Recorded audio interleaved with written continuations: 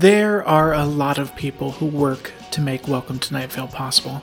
Beyond Jeffrey, Cecil, and I, there are guest writers who we endeavor to pay at above-market rates, guest voices, Disparition, who composes all of the music and does the sound design and editing. We have the artist who design our merch and the company that manages and ships the merch. We have Jessica Hayworth, who makes original art for every single episode. We have Joella, who manages all the business side of things, and Meg, who runs the touring side of things, and all the people who do the behind-the-scenes stuff on tours. For every person you see working on Night Vale, there's like 3 to 5 more you don't see. And how we keep all those people paid and paying their bills is our Patreon. Without our Patreon, and I mean this, there is no show. We have all sorts of fun bonuses for patrons, like Patreon-only episodes, director's notes on every episode, Zoom hangouts with the Night Vale crew, and a lot of other stuff, but at its heart, you are helping keep this show alive. Please consider doing that if you are financially able. Welcome to nightvale.com. Click on Patreon. Thank you. This episode is brought to you by Progressive Insurance. What if comparing car insurance rates was as easy as putting on your favorite podcast? With Progressive, it is. Just visit the Progressive website to quote with all the coverages you want. You'll see Progressive's direct rate, then their tool will provide options from other companies so you can compare. All you need to do is choose the rate and coverage you like. Quote today at Progressive.com to join the over 28 million drivers who trust Progressive. Progressive Casualty Insurance Company and Affiliates. Comparison rates not available in all states or situations. Prices vary based on how you buy.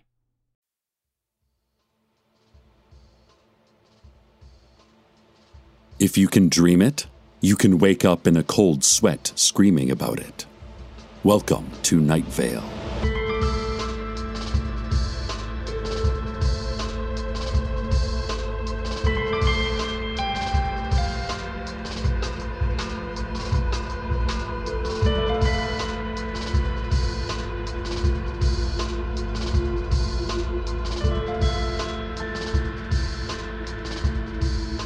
Night Vale, today is the birthday of Leonard Burton.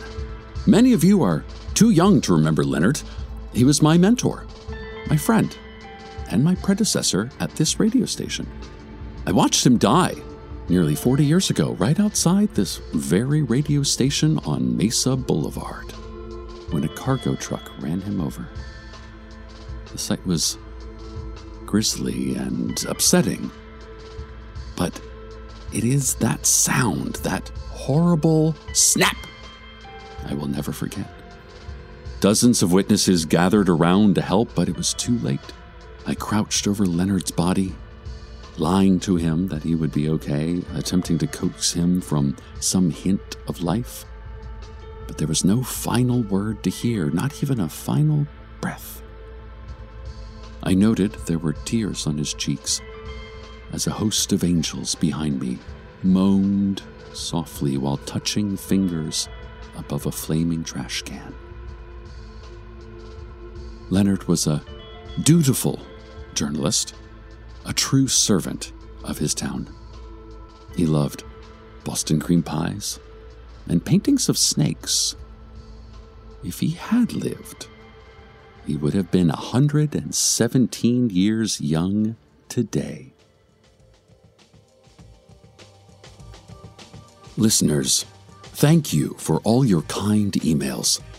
A few weeks ago, I was a tad too revealing about my personal life, and I mentioned, in passing, that I am a perennial bachelor. It's true. I've never had a long-term serious relationship, but honestly, it's fine.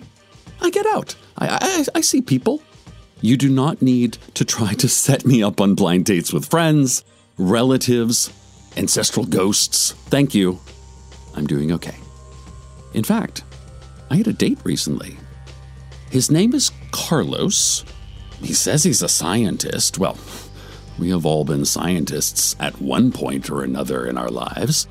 He has perfect hair, a perfect lab coat, and teeth like a military cemetery. The date started well. We went to dinner at Big Rico's Pizza. He had originally suggested Gino's Italian Dining Experience and Bar and Grill, the fanciest restaurant in town, but since it was a first date, I suggested something more casual. And that was when things started to go wrong. Before we had even placed our orders, Carlos already seemed disappointed, which in turn disappointed me. Then there was dinner. I was trying to tell Carlos about my job here at the station, about my family and interests, and he was like, I know, Cecil, we're in love. You and I are in love. You just don't remember it. And I told him, you're cute, but this is our first date, so let's take it slow. And then he looked sad, and I quickly finished my pizza, and we left. An update on the Blood Space War. A few weeks ago, the Polonian forces who oppose us seemed all but defeated, their remaining ships cornered on a tiny moon in the far reaches of the Crab Nebula. Yet our attempts to finally destroy the enemy failed, and the Polonians escaped and regrouped. We're getting word that the general has agreed to step down from her post, and new leadership will replace her. Some of you may remember the story of Eunomia, the teenager who left our Earth 200 years ago to join in the Blood Space War. She was a dreamer, a scientist, who was recruited for her sharp mind and later groomed as a master strategist for the Wolfgang, our allies in this unending war. The Wolfgang were able to use wormholes to travel great distances in mere moments, and Eunomia eventually discovered they could use these same portals to travel in time. After a brutal loss in the Battle of Gamma Draconis, Eunomia, then a captain, ordered her decimated platoon back in time to the beginning of the battle. With a greater understanding of their initial failures, she was able to better fight the battle again. Still, she lost, only to return back through time to re-engage with the enemy over and over again. She refought the battle until she won. Dozens of battles like this one led to her promotion to General of the Earth Wolfgang Alliance. But after our most recent failure in the Crab Nebula, there is concern that she has lost her effectiveness. An emissary from the Blood Space War has returned to Night Vale. They are wading through town in their oversized spacesuit, no doubt here to deliver us more terrible news from the front. Perhaps there will be no peace in our lifetimes. More on this story as it develops. Our town is returning to normal, or so I have been told. Community college student and Blood Space War protest organizer Basima Bishara said her mother exists once again. Basima claims that a few weeks ago her mother suddenly did not exist, thus making Basima not exist, but as of this week, they do exist. Basima blames the time-traveling actions of our general for changing the landscape of everyone's existence. I can't wrap my head around this, listeners. I do not remember Basima ever not existing, or that she was gone and returned. So it's hard for me to believe this story. I took inventory of my own life, and everything is as it always has been for me. I work at a radio station. I own a 14-speed bike. I have a 1-bedroom apartment with a soaking tub, walk-in closet, carpet shredder, knife compiler, and a full-length mirror in the hallway. It's an antique my mother handed down to me. She knows I love mirrors. I don't have any siblings, but my mother is alive, and I talk to her regularly. We get along great. I called her to make sure everything is as she always remembered it. And she said, "What? I don't know." "Yeah, sure, what a dumb question." She's always been witty like that. All is stasis. Nothing has been taken from my life. The Intergalactic Military Headquarters reported all-time high profits this month. They have built a stealth bomber entirely out of rare 1913 Liberty Head nickels, each valued at around $5 million. Senior strategic advisor Jameson Archibald admitted their financial success was not attributable to the new smartphone app he developed. No, Archibald said, sitting astride a white tiger. That app was super glitchy, but my dad's crazy rich and knows a bunch of people in the Pentagon, so we're good. Archibald then took a massive hit off a vape pen. This is my new thing, Archibald said. Steam pens. No nicotine, no THC, only pure water vapor. Did you know water is good for you? Like, it gives you life, man. If we're gonna vape anything, we should be vaping vapor. What if that's what vape means? Vapor. If it doesn't, it should. This has been your financial report. Sad news, Night Vale. John Peters, you know, the farmer, reported that his brother James is returning to service in the Blood Space War. James has been promoted to general to replace the retiring Eunomia. Dang, Jim's such a good brother, John said from the middle of his field of invisible corn. I really like having him home. I'm going to miss him. But I guess the universe needs him more than I do. John then uprooted an invisible cornstalk and hugged it tightly while humming the classic church hymn, Party in the USA. Okay, this is getting annoying. So the guy I was telling you about earlier, Carlos, he's been texting me this whole show saying he wants to see me again. Let's see. Something. My timeline is still wrong. I should have a sister named Abby. Here's a photo of her with some kid. My mother died. I'm supposedly afraid of mirrors. And he and I are actually married. This is ridiculous. Okay, now he's texting me a picture of a dog. Our little puppy, Aubergine, it says. In the picture, Carlos is holding the dog.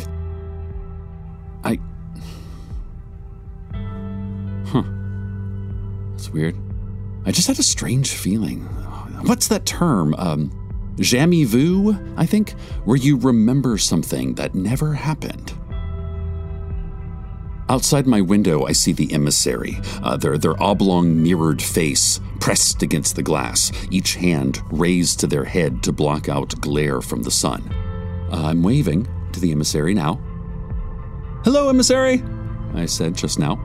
What is the French term for remembering something you've never actually experienced? I said even louder, wondering if the emissary can hear me through the window and that thick helmet. Also, is Aubergine a good name for a dog? I think it is. I called once more, just to start a decent conversation, because I was getting creeped out by the sight of a silent astronaut peering at me through my window. I can see myself in the reflective face. I don't like this. I do not like this at all. Please go. Please leave. I cannot. I'm covering this window with a sheet. I do not like this mirror. I don't like it one bit. No. Let's go to the weather.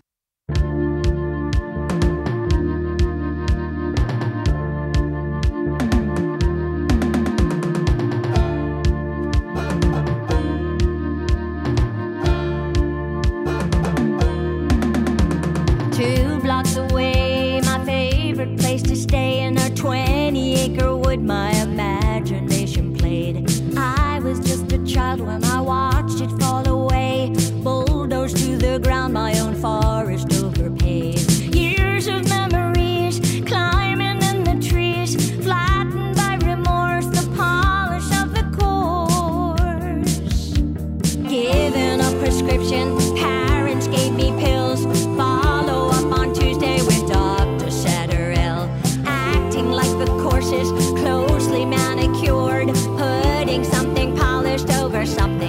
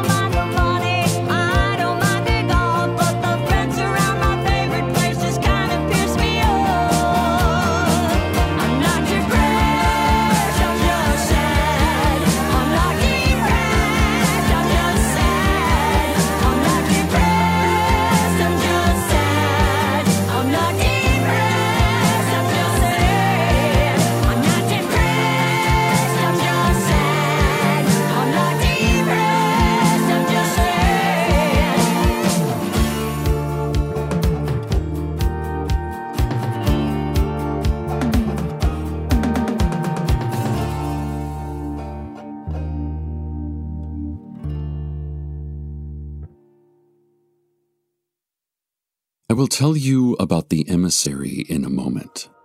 But first, I must tell you that Carlos called me. Here's his voicemail.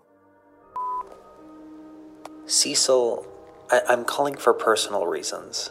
I'm calling to tell you that I love you, that I have loved you almost since the first day I met you nearly 7 years ago. I didn't know anyone in Night Vale, and you were the first person to take any interest in my studies. It's not easy feeling alone, but within a year I wasn't, because I was with you. And now we are married. Well, at least in my timeline, we're married. We have been married. And we have a beautiful puppy named Aubergine, a house, a relationship. You have a sister. And, you have a brother-in-law, too, and a niece who is a talented athlete and enormously just a kind young woman. And we have... Oh, you're going to play this on air, aren't you? Oh, of course you are. Well, never mind. Anyway, somehow you don't know any of this? I've been working nights and days trying to repair this break in continuity, and I haven't slept much because I can't sleep until we're back in the same timeline. But I can't find anything that will fix this. I don't know what else to do other than to just say, trust me. I will start over. I will go to Rico's on another first date. I will pretend to hear about your life for the first time. I will tell you about mine for the 1,000th time. It won't be the same for me, but it will still be you. And that's all that matters. You. You're the one. Oh, God, this must sound crazy. You barely know me. And I'm coming off as desperate, but it's because I am. Please call me. And I did. Call him back. And I said, I love you too. Babe, I love your beard. I love our dog. I love our life together. Minutes before that, I did not feel that way. I did not know about my life with Carlos because it had never happened in my history. It was in those minutes, though, that the emissary spoke to me.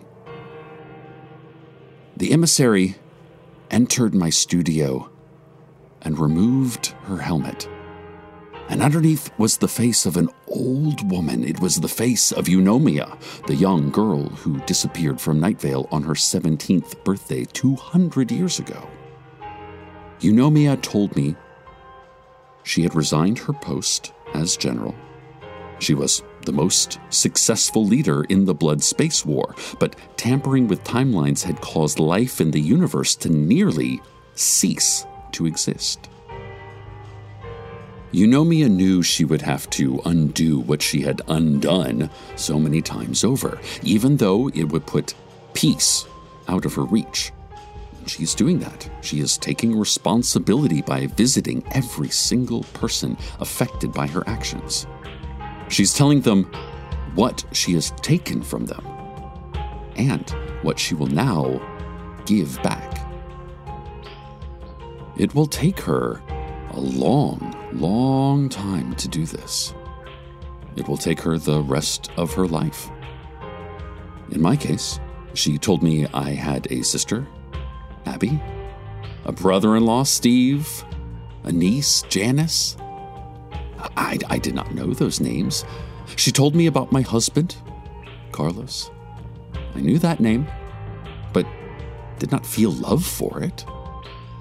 She took my hand and told me to look at the moon.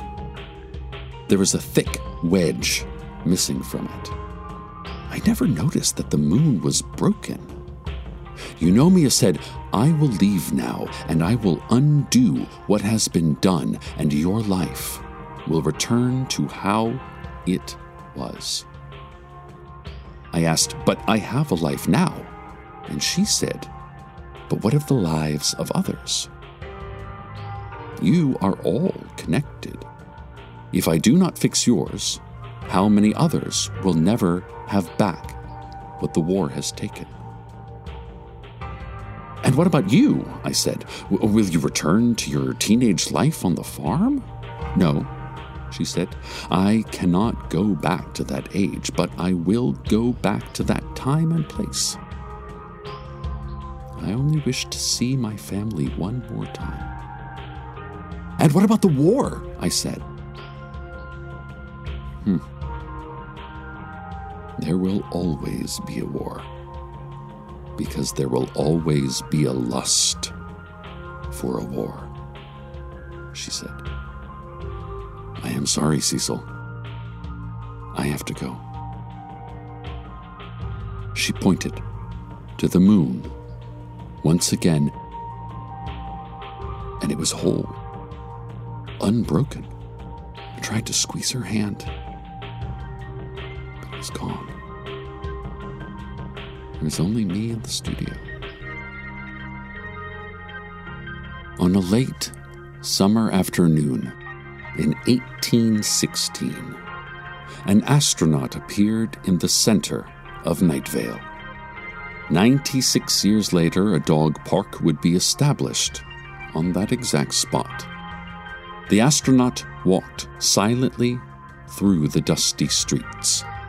Bow-legged and slow, the emissary walked toward the outskirts of town. It took hours, and nearly the entire city followed her, past a lot that would eventually belong to old woman Josie, past the homestead of Eugene Leroy, until she reached the Peters farm, and there she stopped. There was a greenish aura about the astronaut as she turned to face the gathered mob. The astronaut put her gloved hands to her neck and unlatched the helmet. There was a loud hiss and a pop, and she lifted the mask. The crowd approached tentatively as the helmet came fully off. The townsfolk cried out. The face of the visitor was nearly skeletal, a rotted corpse, long white hair peeling down the back of the skull, an incomplete set of elongated teeth visible with no lips to hide them, startled eyes, ever staring with no lids to express anything else, and what was left of the skin had shriveled and yellowed. The crowd had begun to step backward, but one woman stepped forward. A tired and pale woman. The woman whose farm it was approached the decomposing astronaut and said, "Eunomia?" The general opened her mouth slowly and spoke in a hoarse cough. "Mother," she said. Eunomia's young mother touched her elderly daughter's face. Eunomia broke into dust, and the empty spacesuit collapsed to the ground, leaving behind the faint shape of the woman's dissipating daughter. In a cornfield on the outskirts of town, the general's ashes scattered across a golden lake of ripened corn. In the very place where her military successor, James Peters, the general, would be born 150 years later. The memories of what Eunomia said to me, the memories of my life without my family, are fading quickly. Night Vale returns to normal, whatever that means. I told Carlos I was so sorry for causing him such pain. I cannot ever know how difficult that must have been. He only tilted his head and said, "Already forgotten." I wasn't sure if he was being literal. Stay tuned next for the unceremonious continuation of All That Is real. Good night, Night Vale. Good night.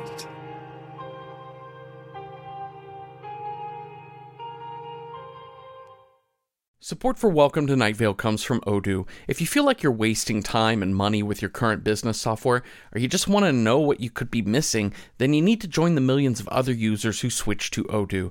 Odoo is the affordable all-in-one management software with a library of fully integrated business applications that help you get more done in less time for a fraction of the price. To learn more, visit odoo.com/nightvale. That's odoo.com/nightvale. Odoo, modern management made simple. This show is brought to you by BetterHelp. What's the first thing you'd do if you had an extra hour in your day? A lot of us spend our lives wishing we had more time, but time for what? The best way to squeeze that special thing into your schedule is to know what's important to you and make it a priority.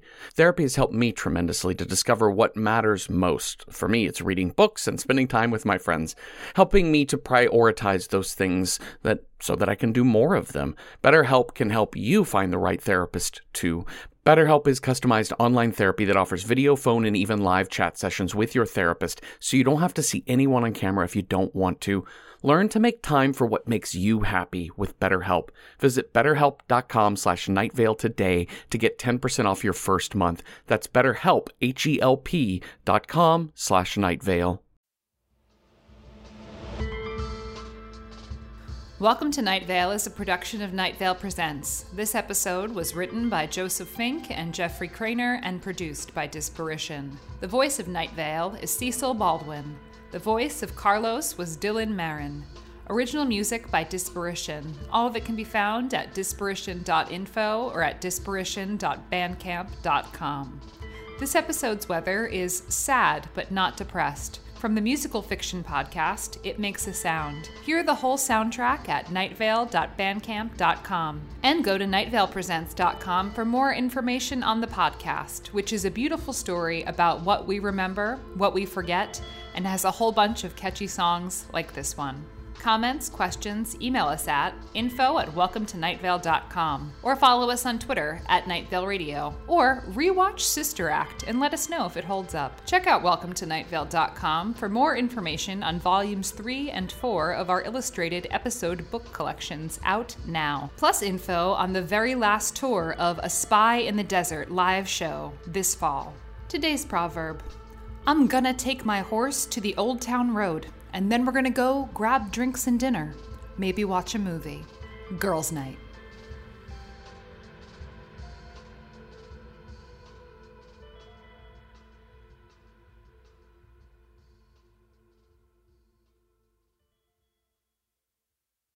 Hey y'all, it's Jeffrey Craner. So I do another fiction podcast called Within the Wires, which are stories told through the guise of found audio. Each season is a separate tale. You want a prison escape told through relaxation tapes? That's season 1. Want a love story that unfurls through voice messages only? Season 5. How about the revelations of an unexplained death told through a series of museum audio guides? Season 2. There are 7 seasons of Within the Wires for you to binge right now, each only 10 episodes long. So go get Within the Wires wherever you get your podcasts. From